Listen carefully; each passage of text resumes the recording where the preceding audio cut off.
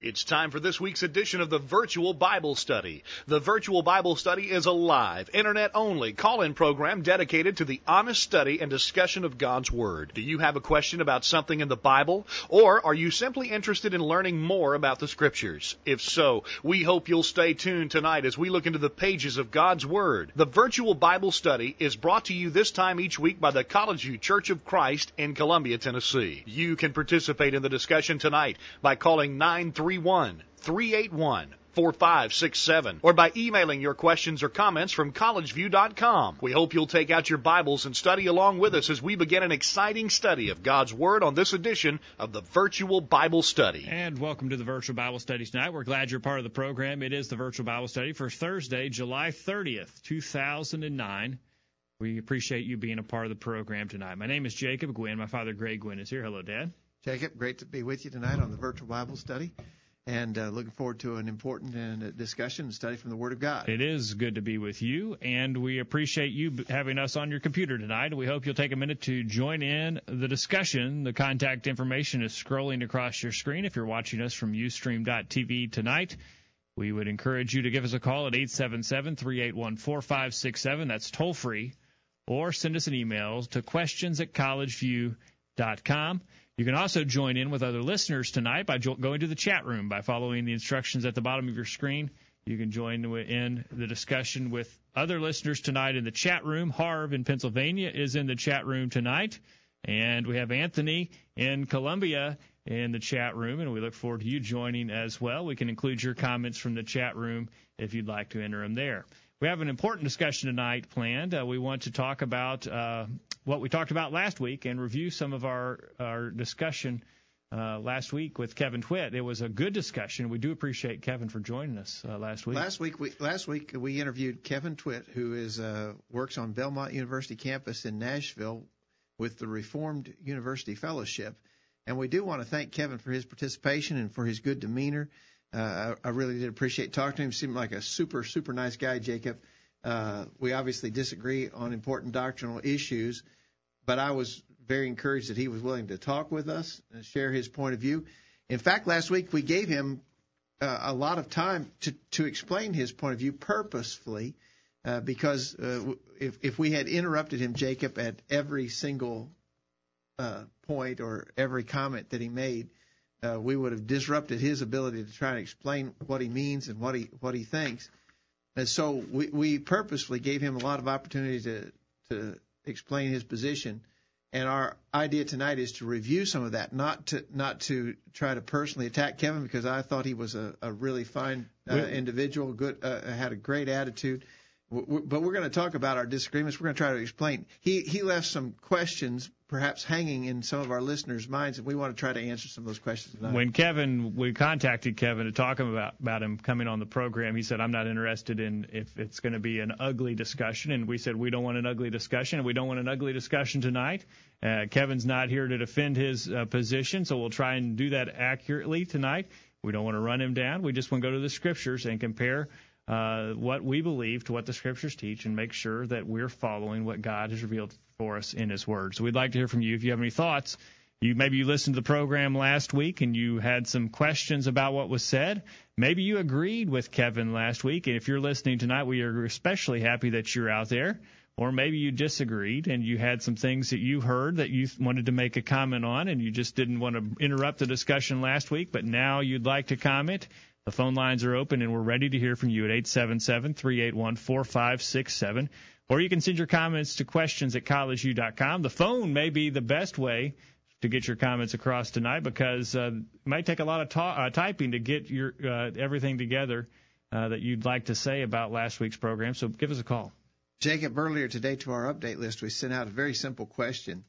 We asked, what are the best scriptural arguments for or against the Calvinistic doctrines of, and those 5 points that we have referred to by the acrostic TULIP: total hereditary depravity, unconditional election, limited atonement, irresistible grace, perseverance of the saints. If you were studying this with someone, if you agree with Calvinism, give us your verses that you believe are your best support of those doctrinal views.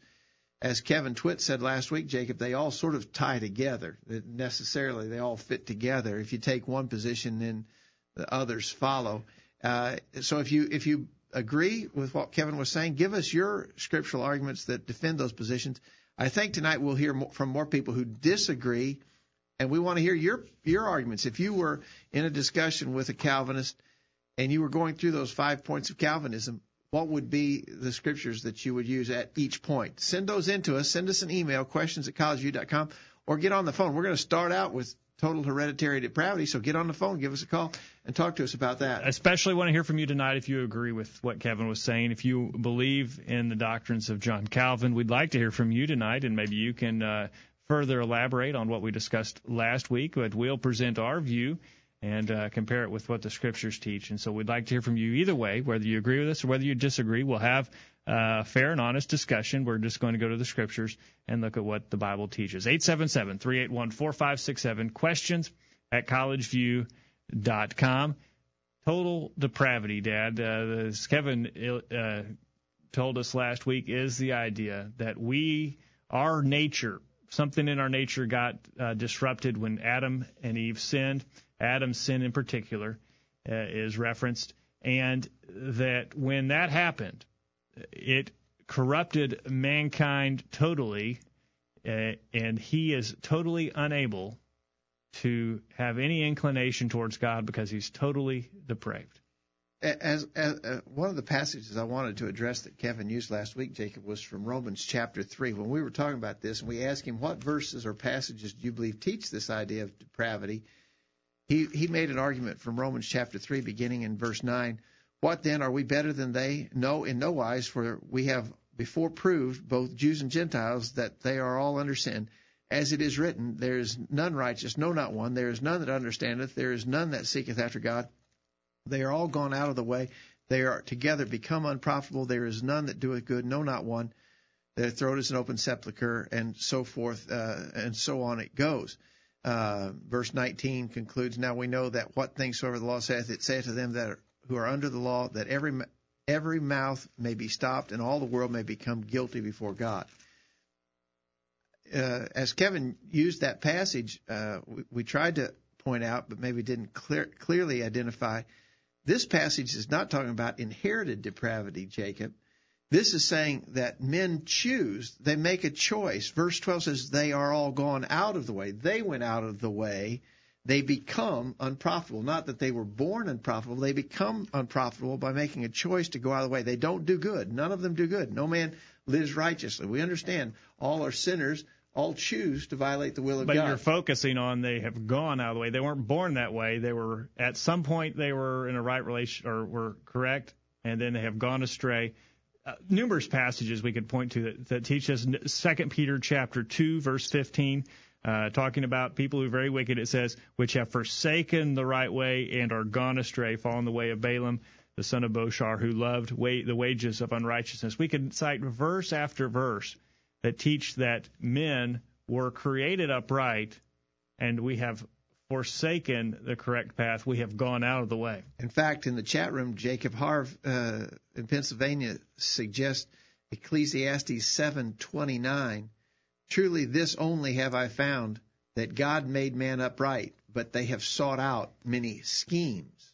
And so I would agree that that's a passage that teaches this principle. Yes, men are sinners. Yes, men become guilty before God, but not because we're born into an inherited guilt, but because we make a choice and we make a determination to do what's wrong. Isaiah chapter 53, verse 6 says, all we like sheep have gone astray. It doesn't say that all we like sheep were born astray. It says we have gone astray.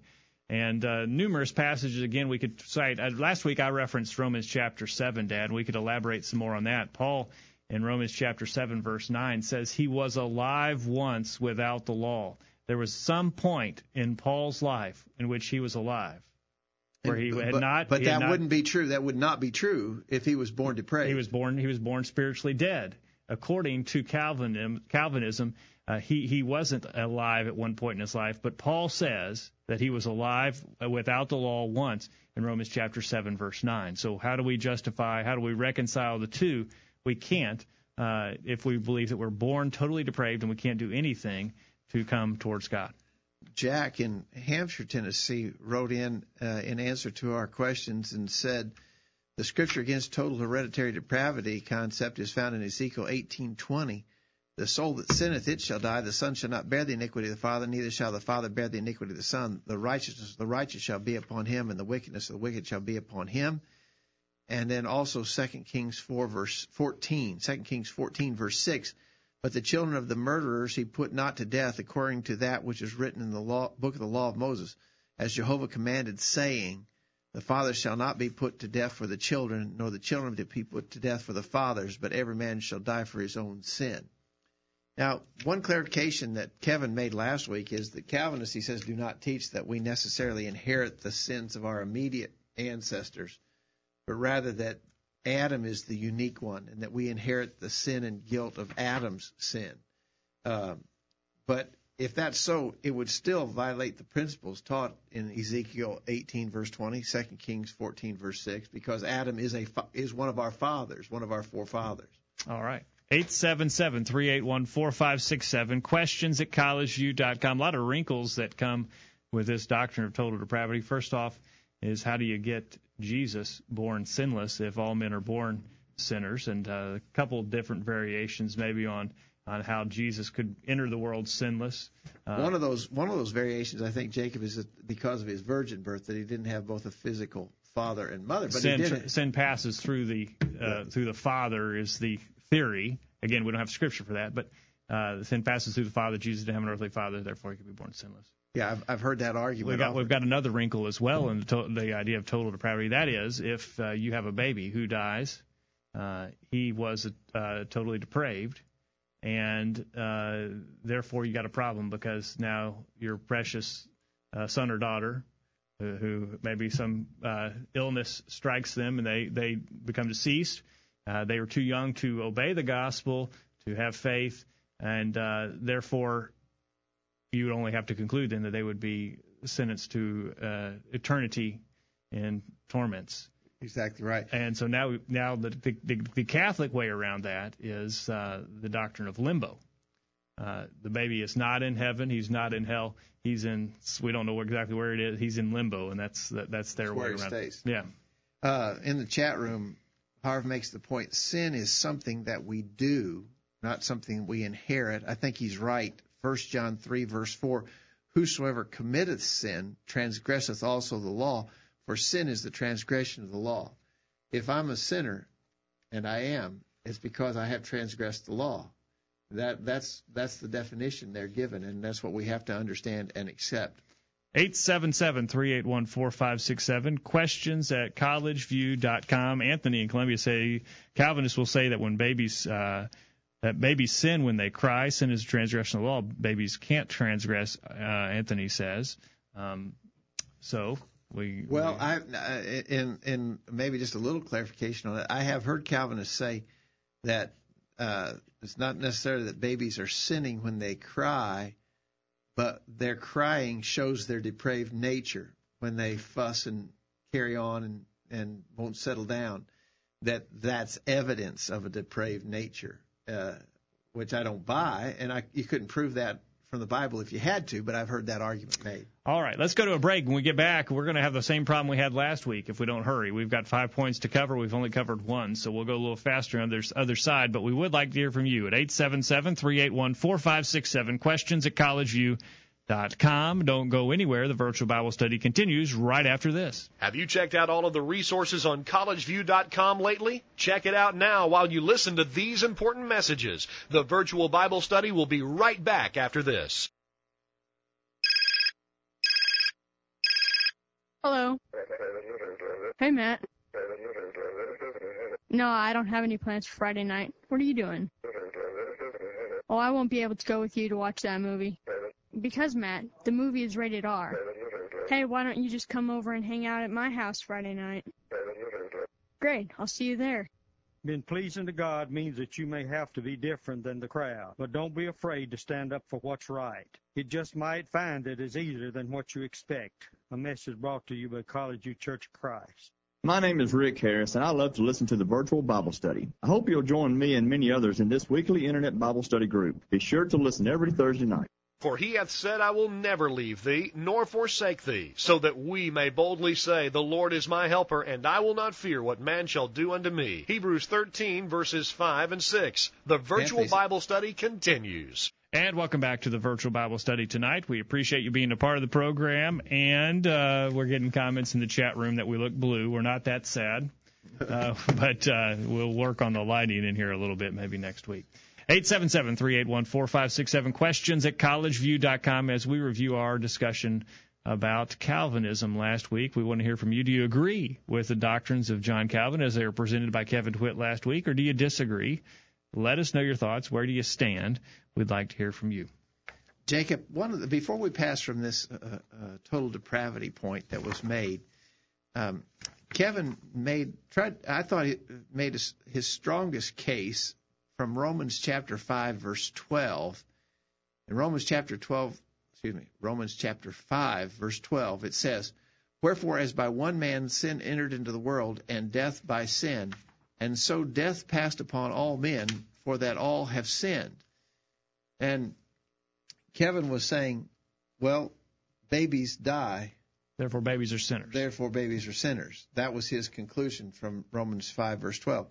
Well, that's not even true to the way the verse is worded. Death passed upon all men, for that all not have inherited sin, but rather all have sinned. The death that he's talking about is a death that comes because all have sinned. Not because all have inherited sin, but it says death. There's a death that comes because all have sinned. I think you pointed out while we were talking to him last week, the proper view of this has to be that he's talking about spiritual death. Spiritual death is what comes because we sin. Let me read to you R.L. Whiteside on this verse. He says, what death is meant here? It is true that physical death came as a result of sin, but so also does spiritual death. The context and nature of Paul's argument must determine which death is meant here. In this Roman letter, Paul frequently uses the word death without saying which death he means, leaving the reader to determine from the context which death he means. The context favors the idea that death, in verse 12, is spiritual death. The moral and spiritual condition of man and the gospel plan of justification had been the matter under discussion. Besides, the death here mentioned passed upon all men on account of their own sins. Physical death came upon all on account of Adam's sin, but the death here mentioned came only on those who sinned.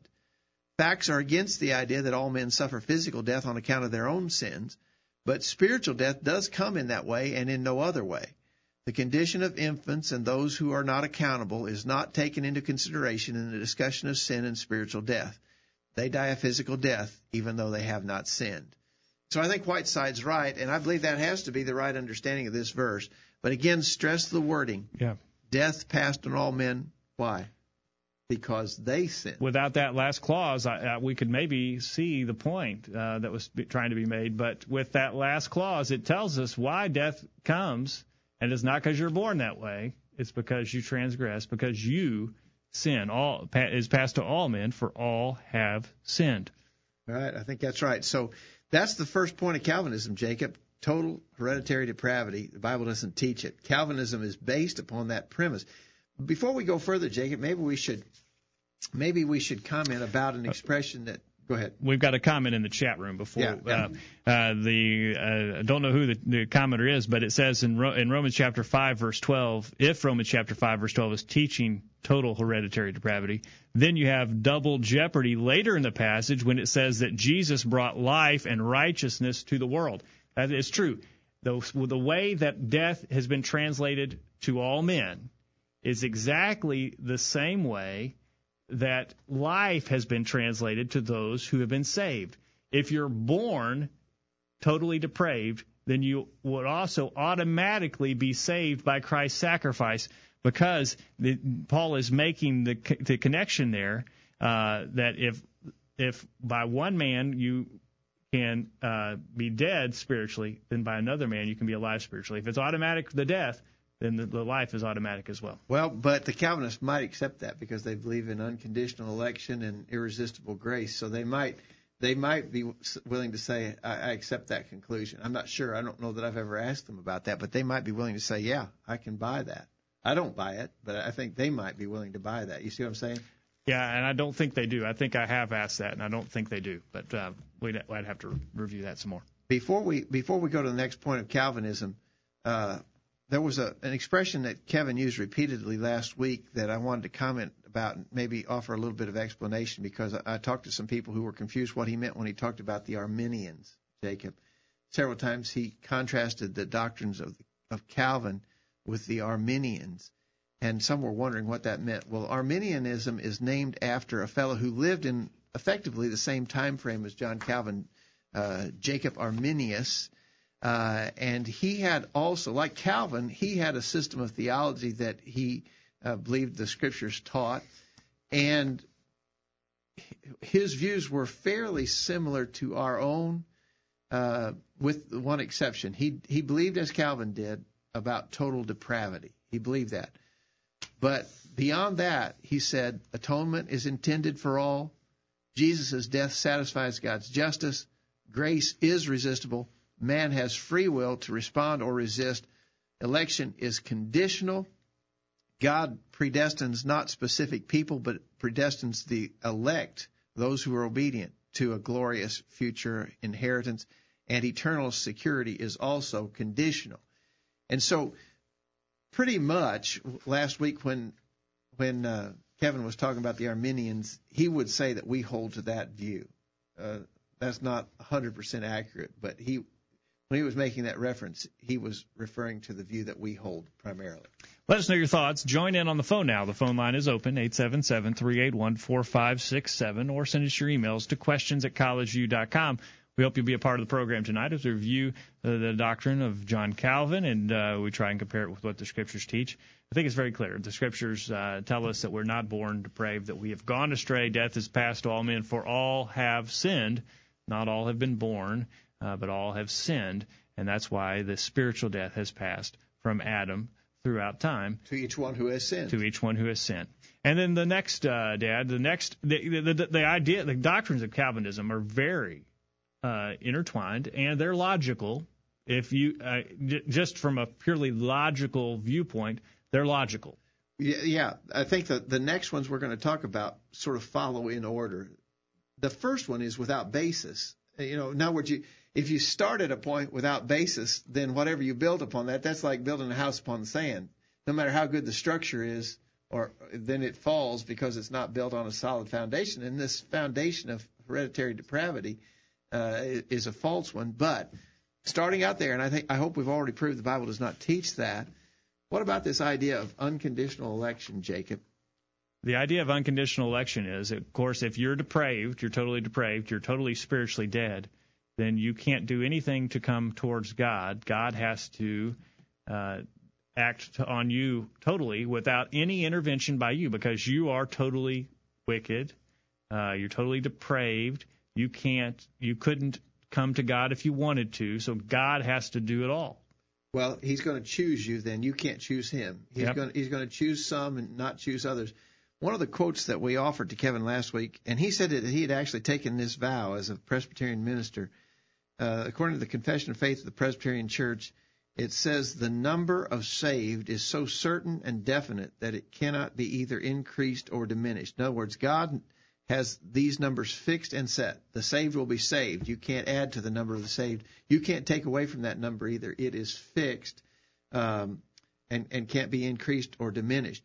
And it was at this point, Jacob, that you may remember I asked Kevin the question, why do you bother to do what you do? In other words, Kevin works with young people on a university campus trying to stimulate them to think about spiritual things. And my question to him logically was, why do that? If the saved will be saved, if they're elected and they can't be lost, they've been chosen, they're going to be saved. And those who are lost can't be saved even if they want to be saved. Why bother to talk to him? Why try to encourage him? I did not think that he had a satisfactory answer for that. I thought we talked in circles there a little while. He mentioned that God's how did he say it? God can change hearts. Well, that goes against that confession of the Presbyterian Church. It says you can't increase the number or diminish the number. It's a set number. And so I didn't feel like he had a very good explanation of that. The one verse that he did offer was Acts 13, verse 48, when Paul was in the city of Antioch and the Jews had rejected the message of Jesus, in verse 46, Paul and Barnabas waxed bold and said, "It was necessary that the word of God should first have been spoken to you, but seeing ye put it from you and judge yourselves unworthy of everlasting life, lo, we turn to the Gentiles." And verse 48 says, "And when the Gentiles heard this, they were glad and glorified the word of the Lord, and as many as were ordained to eternal life believed." You got it both ways in that passage. If he's going to say that last verse that you referenced is God choosing them and electing them without any of their intervention, then what do we do with the first passage where they judged themselves? They decided they didn't want it. I really believe the right explanation of this verse 48, Acts 13:48, is as many as were ordained to eternal life. Who's ordained to eternal life? Those who believe. God has ordained that those who believe in Jesus Christ as his Son and submit to his will in the gospel will be saved. And so those who believed were the ones who were ordained to eternal life. It's just a way of interpreting the statement. As a standalone statement, I believe you could take it either way. But in order to harmonize it with what the Scriptures teach, we have to take it to mean that those who believe are the ones who are ordained of God. God has put this plan in place. He has ordained this method of saving those who will be saved.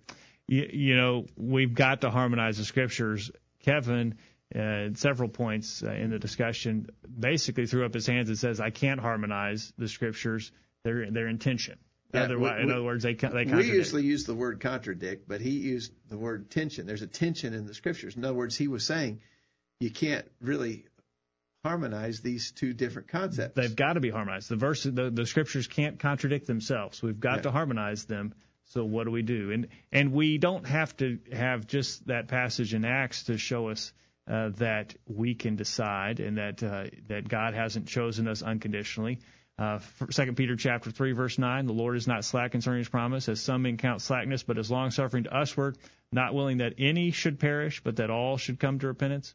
I believe he referenced that verse in every other translation other than the King James says not willing that any of you should perish. I didn't find that in other translations. Maybe, I don't know if you... I didn't look, Jacob, but I don't know. Okay, let's leave that one off. What about, you got another one there? I like Revelation 22, verse 17. "The Spirit and the bride say, Come, and let him that heareth say, Come, and let him that is athirst come, and whosoever will, let him take of the water of life freely." Whosoever will. That wouldn't be true of the statement of unconditional election, that only certain ones can partake of the water of life. 1 Timothy chapter 2, verse 4 says, speaking about God, "who will have all men to be saved and to come unto the knowledge of the truth." God wants all men to be saved. And just again, numerous passages that show that God wants everyone to be saved. In Matthew chapter 23, Jesus was lamenting the condition of the Jews who were in the process of rejecting him. And he said in Matthew 23, verse 37, "O Jerusalem, Jerusalem, thou that killest the prophets and stonest them which are sent unto thee, how often would I have gathered thy children together, even as a hen gathereth her chickens under her wings, and ye would not." In other words, he says, I would have blessed you, I would have brought you into the fold, but you chose not to. You would not. I would have, you wouldn't. And so that's not the idea of unconditional election. Again, unconditional election says the number of saved is so certain and definite that it cannot be either increased or diminished. Jesus said, "I would have increased the number. I would have brought you all into the fold, but you wouldn't do it." So it teaches that they have choice. If we say that God is doing the choosing, and he's choosing some to go to heaven, and he's choosing others that he wants to send to hell, then we're forcing contradictions. And Anthony in the chat room tonight says, if the Scriptures contradict, then you've interpreted something incorrectly. And that is a good rule of Bible study, of scriptural interpretation. If the Scriptures contradict by a position that you take, then you have taken the wrong interpretation, the wrong position about something, because we know the Scriptures cannot contradict. 877-381-4567, questions@collegeview.com. Another comment, and a couple of good comments going on in the chat room, Jacob. Harv says, why the Great Commission? Go ahead and do what you want. It won't change a thing. I think that's the real implication of their doctrine. And then another commenter says, God chose a group of people, corporate election, by the type of character they would have, not individuals, but the type of people, those that were in Christ, Ephesians 1, verse 3 and 4. I think that's right. God chose the group, the class of people who would be saved, and that class is those who would be obedient to his will. Harv has another comment from Acts chapter 10, verse 34, which is true. It makes God a respecter of persons. In Acts chapter 10, verse 34, then Peter opened his mouth and said, in truth I perceive that God shows no partiality, but in every nation who fears him and works righteousness is accepted by him. Those who fear God and work righteousness are accepted by him. God has not chosen certain people. God has not been a respecter of persons and said, I like you, I don't like you, you're going to go to heaven and you're going to go to hell, and there's nothing you can do about it. That makes God a respecter of persons. We're up against a break. Okay, we'll summarize when we get back. We'll summarize on the other side. We got a bullet point to listen to now. So don't go anywhere. We'll continue right after this. After these important messages, we'll be back to take your comments. Email them during this break. This is Greg Gwynn with this week's Bullet Point. There are those who teach that God has predestined certain specific individuals to salvation, and in doing so, he has rejected or excluded others from being saved. This election is said to be unconditional, meaning that God does it separate and apart from anything that the chosen person might say, do, or think. A favorite proof text of those who hold to this position is Romans chapter 9, verses 10 through 13, and it reads this way. When Rebekah also had conceived by one, even by our father Isaac, for the children being not yet born, neither having done any good or evil, that the purpose of God according to the election might stand, not of works, but of him that calleth, it was said unto her, the elder shall serve the younger, as it is written, Jacob have I loved, but Esau have I hated. It is argued that this proves that God has historically chosen certain individuals whom he unconditionally favored and others that he rejected. But careful examination of this passage, along with cross-referencing to the Old Testament, will help understand what is under consideration. Yes, prior to their birth, the prophecy was made, quote, 2 nations are in thy womb, and 2 manner of people shall be separated from thy bowels. And the one people shall be stronger than the other people, and the elder shall serve the younger. Genesis chapter 25, verse 23. However, notice that this was a statement about the nations that would descend from the 2 children. In fact, Malachi referred to the prophecy and its fulfillment this way in Malachi chapter 1, beginning verse 1,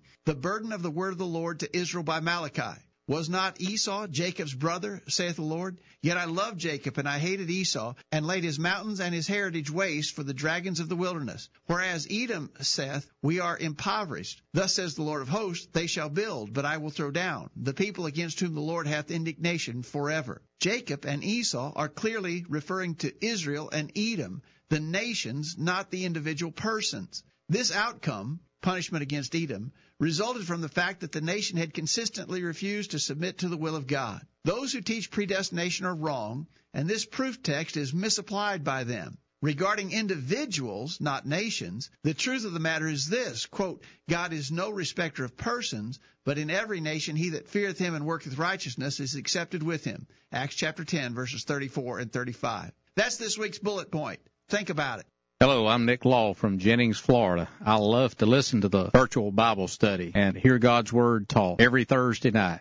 Missed a recent virtual Bible study program? Listen to any of our past programs from the archive section of our website. Now, back to the virtual Bible study. And you're back on the virtual Bible study tonight. Thank you for being a part of it. 877-381-4567. Questions at collegeview.com. Contact us now. Let us know your thoughts as we talk about the program last week, our interview with Kevin Twitt, who is a Calvinist in Nashville. Again, we'll say thank you to Kevin. We appreciate him coming on board last night and letting us know where he stands and what he believes and having a good discussion with him. We're reviewing some of his comments and what we believe the Bible teaches in regards to the subject of Calvinism tonight. We're talking about unconditional election. God chooses you. He decides that he wants you to go to heaven. Real quickly, we got an email from Jack who says, concerning unconditional election, 2 Peter 3:9, the Lord's not slack concerning his promise, as some men count slackness, but is long-suffering to us, we're not willing that any should perish, but that all should come to repentance. That's the verse that Kevin said. It says, any of you. You said you hadn't found that translation. I haven't either, but I haven't really looked, so we might look for that. But Jack also adds Titus 2:11, for the grace of God that bringeth salvation hath appeared unto all men, emphasis on all men, Jacob, real quickly on this point, we're getting a lot of comments in the chat room, which we appreciate. I put together. Yeah, give us a call too. We'd appreciate a call. So go ahead and join in on the phone. Yeah, give us a call. Send us an email. I want to read. I put together an outline some time ago about predestination, and it must be false for these reasons. Some of them we've already commented. I'm just going to do this real quick, Jacob. Predestination is a false doctrine because, one, it makes God a respecter of persons, Acts 10:34 and 35, Romans 2, verse 11. Number two, it would make God responsible for the loss of souls in hell. But 1 Timothy chapter 2, verse 4 says that God's not willing that any should perish, but that all should come to repentance. Number three, it destroys the concept of man's free will and choice. We already read Revelation 22:17. How about Joshua 24:15, where it says, "Choose you this day whom you will serve, but as for me and my house, we will serve the Lord." Number four, it nullifies the Great Commission. Why go preach if the number is already determined? Number five, it makes salvation unconditional, whereas the Scriptures clearly identify conditions of salvation. Number six, it suggests that Jesus only died for certain select individuals, but the Word says He died for all. We're going to comment about that in a minute, Jacob. And number seven, it makes the warnings of Scripture unnecessary.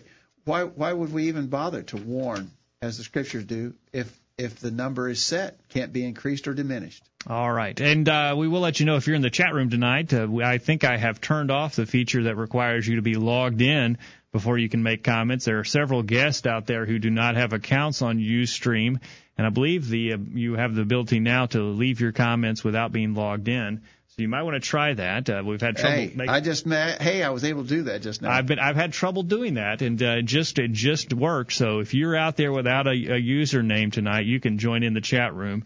Just start sending your comments in. We'd love to hear from you out there tonight. Let us know who you are if you'd like in the chat room. We've got some cryptic usernames. We're getting some good tests. We got some tests coming in from unregistered users, so it's working. All right, and let us know who you are if you'd like in the chat room, so we can know where you are and who you are listening out there. Okay, so we got total depravity. You're born corrupt. You can't do anything to come to God, to be pleasing to Him. God then has to choose you and decide who He wants to go to heaven, who He wants to go to hell. I mean, that is the fact. That's the ugly part of unconditional election that people don't want to talk about. But God chooses. If He chooses who goes to heaven, He chooses who goes to hell. Last week, Kevin said the story of the Bible is God saves people. That's the pleasant positive side of that. The ugly negative side of that they would want to downplay is that God also condemns people without cause, without justification. I mean, but that's why their doctrine of inherited guilt is necessary in order that God could be justified to send some to hell who He chose not to save, and He's justified in doing that because they are guilty of inherited sin. So that's an ugly side of it. Now, the third point that we want to talk about is limited atonement. If God is only wanting to save certain people, then He would have only sent Jesus to die for their sins. And that Jesus didn't die for the sins of the whole world, but He only died for the sins of the elect. Now, this actually makes sense, Jacob. If He's only chosen to save certain ones, then I think logically, although not scripturally, but from that logic of their system, if He only chooses to save some, it wouldn't make sense to say that Jesus died for people that God's not going to save. You can see how that fits. That Jesus only died for the ones that are elected to salvation. We made the comment that Calvinism was logical, and Anthony in the chat room challenge that. It's not logical when you compare it to the scriptures, but if you don't look at the scriptures and you just look at how the doctrines are connected. I can see how these two fit together. They fit together, but they're not scriptural. But if there's unconditional election, then it would make sense that Jesus only died for those who were elected. I mean, you could see how that would follow. It's not scriptural, but it would follow. Here's the quote that we used last week and asked Kevin if he agreed. He did agree. The Reformed doctrine of predestination says, quote, "If God has elected some and not others to eternal life, then plainly the primary purpose of Christ's work was to redeem the elect." That's who He died for, the ones that God has already pre-chosen in order to be saved. Now, the Scriptures emphatically deny that Jesus died just for certain ones. Almost using the exact wording that these people are saying Christ didn't die for. Well, the Scriptures tell us that He did.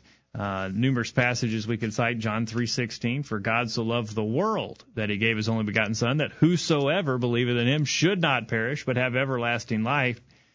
God loved the world so that whosoever believeth in him should not perish. God sent his Son to die for anyone who will accept his You know the best that Kevin could offer, and again, we're not trying to belittle Kevin, but the best he could offer is, well, Jesus didn't die for the chickens. Well, that's not the point, obviously. But the world there is the people of the world. Jesus died for the world. Hebrews chapter 2, verse 9, he didn't respond to this verse. We see Jesus made a little lower than the angels for the suffering of death, crowned with glory and honor, that he, by the grace of God, should taste death for every man. Every man.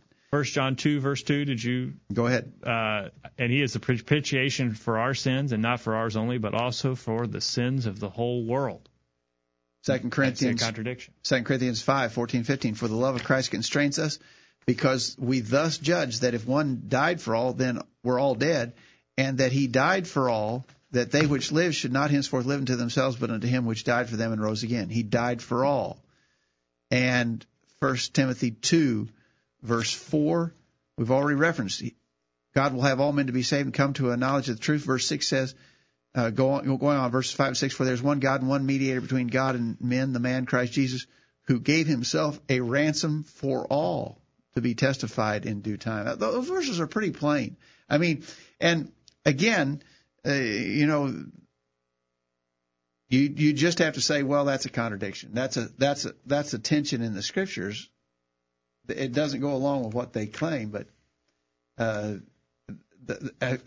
the best answer you got is, well, I admit that that's a contradiction or a tension in the Scripture, that's not a very good answer. But it's a good answer if you, I mean, don't appreciate him for admitting that he has trouble reconciling. It's an honest answer, and I appreciate that. But yeah, it's honest. He's admitting that he recognizes the contradiction, but it clearly is a contradiction. 877-381-4567. Call us on the phone. Let us know your thoughts. The chat room is going crazy tonight, and you've got it wide open now, Jacob. It's wide open, and so I hope that we can get to some of the comments that are in there.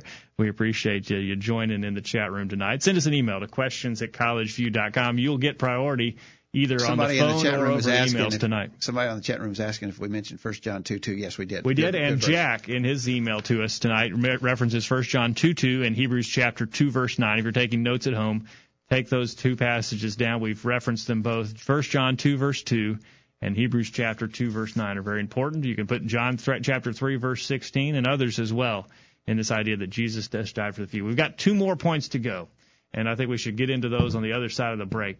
All right. We've got the irresistible grace. If God wants you to be saved, there's nothing you can do about it. You can't even try to be. I mean, you can try to be lost, but you won't be successful. And perseverance of the saints. Again, the idea that once you're saved, you're never going to depart. You will persevere until the end. We'll talk about those on the other side of the break. Don't go anywhere. The virtual Bible study continues right after this. These guys are doing all of the talking. We need to hear from you. Call in now. The virtual Bible study continues right after this. I'm Tom Goodall, a member of College View Church of Christ. Do you have a question about what has been said on the virtual Bible study tonight? Perhaps you disagree with something that was said, or would just like more information about what you've heard. If so, we'd love to hear from you. Please contact us with any questions or comments that you might have. Email us at questions@collegeview.com, and we can discuss any of your questions or comments with you privately or over email. Or if you would like to speak with someone in person, call us at 931-381-4567. Our promise to you is that we'll do our very best to give you a Bible answer for anything that we do or teach, and that we will do so in a loving manner. So if you have any questions or comments about our program tonight or any Bible subject, email us at questions@collegeview.com or call 931-381-4567. Thanks for listening to tonight's virtual Bible study, and we hope to hear from you soon. This is Jared in Warwickshire, England. Listen to the chat from the virtual Bible study each Thursday night. Use your internet connection for something good. Listen to the virtual Bible study every week. Now, back to the program. And welcome back to the virtual Bible study tonight. Thank you for being a part of the program. We'll remind you this program is brought to you by the College View Church of Christ in Columbia, Tennessee. Find out more about the College View Church of Christ by visiting collegeview.com or thevirtualbiblestudy.com. If you have any questions about anything you hear on this edition of the Virtual Bible Study or any other edition of the Virtual Bible Study, we encourage you to contact us anytime via email, via the phone. We'd love to study with you further about anything that you may have questions, or if you disagree with us, we would especially like to talk to you and study the Bible with you so that we can come to a better understanding of God's Word together with you and be more pleasing to God in the future. Jacob, we might mention it if we go off the air. It's probably us, not your computer, where there's some bad thunderstorms passing through right now. You know, we really do need to get around to getting that UPS system that we've talked about. They have technology to prevent these things. Yeah. But we would be in the dark. Even if we kept our computers up, we'd be in the dark. Well, that's okay. We could still talk. Yeah. All right. All right. Let's go real quickly because we're going to run out of time as we did last week. Let's talk about that idea that you introduced, Jacob, the idea of irresistible grace. That is the idea that if you're among the chosen, then God's going to draw you to himself. You cannot resist. You couldn't keep from being saved if you wanted to be. It's an irresistible grace. Along those lines, Harv in Pennsylvania says that Acts chapter 7 verse 51 contradicts this. He said, where it says, "You stiff-necked and uncircumcised in heart and ears, you always resist the Holy Spirit as your fathers did, so do you." Irresistible grace. Can you resist God's grace? Well, here are some people in Acts chapter 7, verse 51 who are doing that. It even uses the word. They resisted the Holy Spirit. Exactly. Good point, Harv. We already read earlier Matthew 23:37, where Jesus said that he would have drawn the people to him like a hen draws her chickens to put under her wings, but they would not. He would have. They would not. They resisted very clearly. That idea, again, we're certainly not trying to defend Calvinism, but you can see how those things dovetail, especially points 2, 3, and 4. If certain ones are unconditionally elected, then Jesus only died for them, and if they were elected and Jesus died for them, God's not going to let them choose to do otherwise. He's going to draw them to himself. You can see how those three things dovetail. They're not taught in the Scripture, but you can see as a man-constructed dogma how that these things fit together. They're all wrong, but they fit together. All right. Let us know your thoughts on the phone. Join in on the phone or send us your emails tonight. We look forward to hearing from you on the program about the Calvinism and about the final two tenets that we're talking about of irresistible grace and perseverance of the saints. Jack's email says, references Joshua 24:15, which we mentioned earlier. Choose you this day who you will serve. But as for me and my house, we will serve the Lord. And then also Deuteronomy 30, verse 19. I call heaven and earth to record this day against you that I have set before you life and death, blessing and cursing. Therefore choose life, that both thou and thy seed may live. That's a good verse. Moses said, I'm putting it before you, now you make the choice. All right. And we have a comment over email there you might want to get to. As we go on talking about the doctrines of Calvinism, the last one. Real quickly, let me read this verse. Arthur in Culleoka, Tennessee, suggests 2 Thessalonians chapter 2. Let me read this quickly. 2 Thessalonians 2, 10 through 11. With all deceivableness of unrighteousness in them that perish, because they receive not the love of the truth, that they might be saved. For this cause God shall send them strong delusion, that they should believe a lie, that they all might be damned who believed not the truth, but had pleasure in unrighteousness. They made a choice. They chose not to believe. They had pleasure in unrighteousness. God will allow them to be lost. All right. Good point. And the last doctrine, or the last tenet of Calvinism is the idea of perseverance of the saints. That is, if you were totally depraved, and God chose you, there was nothing you could do to be chosen or to be rejected. God did the choosing. He sent his Son to die for you in the limited atonement. You're going to be saved regardless of your attitude towards it. It is irresistible. You can't decide to be saved or not. It's irresistible. And then the last one is, again, logical if you don't look at the Scriptures, and that is perseverance of the saints. If God's done all that work, then there's nothing you can do about it. He's not going to let it. He's not going to let his plan fail. No. This idea of perseverance of the saints, you've heard it called other things: once saved, always saved, or the impossibility of apostasy. Apostasy being a falling away. It's impossible to fall away. Here's what the Westminster Confession says: They whom God hath accepted in his beloved, effectually called and sanctified by his Spirit, can neither totally nor finally fall away from the state of grace, but shall certainly persevere therein to the end and be eternally saved. Once saved, always saved. That's the way we've referred to it most often. And the Bible just clearly teaches, Jacob, that that is not the case. The verse, we even asked Kevin about this last week, but we were in such a hurry there at the end of the program that we didn't really get to discuss it thoroughly. The verse that just, to me, offers a death blow to that position is Galatians chapter 5 and verse 4. Galatians 5 verse 4 says, Christ has become of no effect unto you, whosoever you are justified by the law, ye are fallen from grace. Now, the context of this is not particularly pertinent into the specific thing that Paul was talking about. It was the idea that some were trying to go back as Christians and go back and demand an observance of certain parts of the Old Testament law of Moses. And so they were trying to be justified by the law of Moses, and that wouldn't work. But the key of the verse that we're emphasizing is you're fallen from grace. These Christians could enter into a situation where they had fallen from grace because they had gone back under that Old Testament system for justification. Well, it's such an easy thing to see. You can't fall out of something that you were not in already. As I said to Kevin last week, the old illustration has been offered so often, you can't fall out of a boat unless you were first in the boat. So they were in grace, and they were in danger of falling out of grace. So to me, that's just an ironclad argument. The quotation that I'm sure many of our listeners have heard from Sam Morris. Yeah, read that. Is very telling. He holds the position that once you're saved, you're always saved. You can't be lost. Here's what he says, and this is logical. If you believe in the idea of perseverance of the saints, you should believe what Sam Morris says. But it doesn't sound very good it's the way he says pretty, it. No. He says, we take the position that a Christian's sins do not damn his soul. The way a Christian lives, what he says, his character, his conduct, or his attitude toward other people have nothing whatever to do with the salvation of his soul.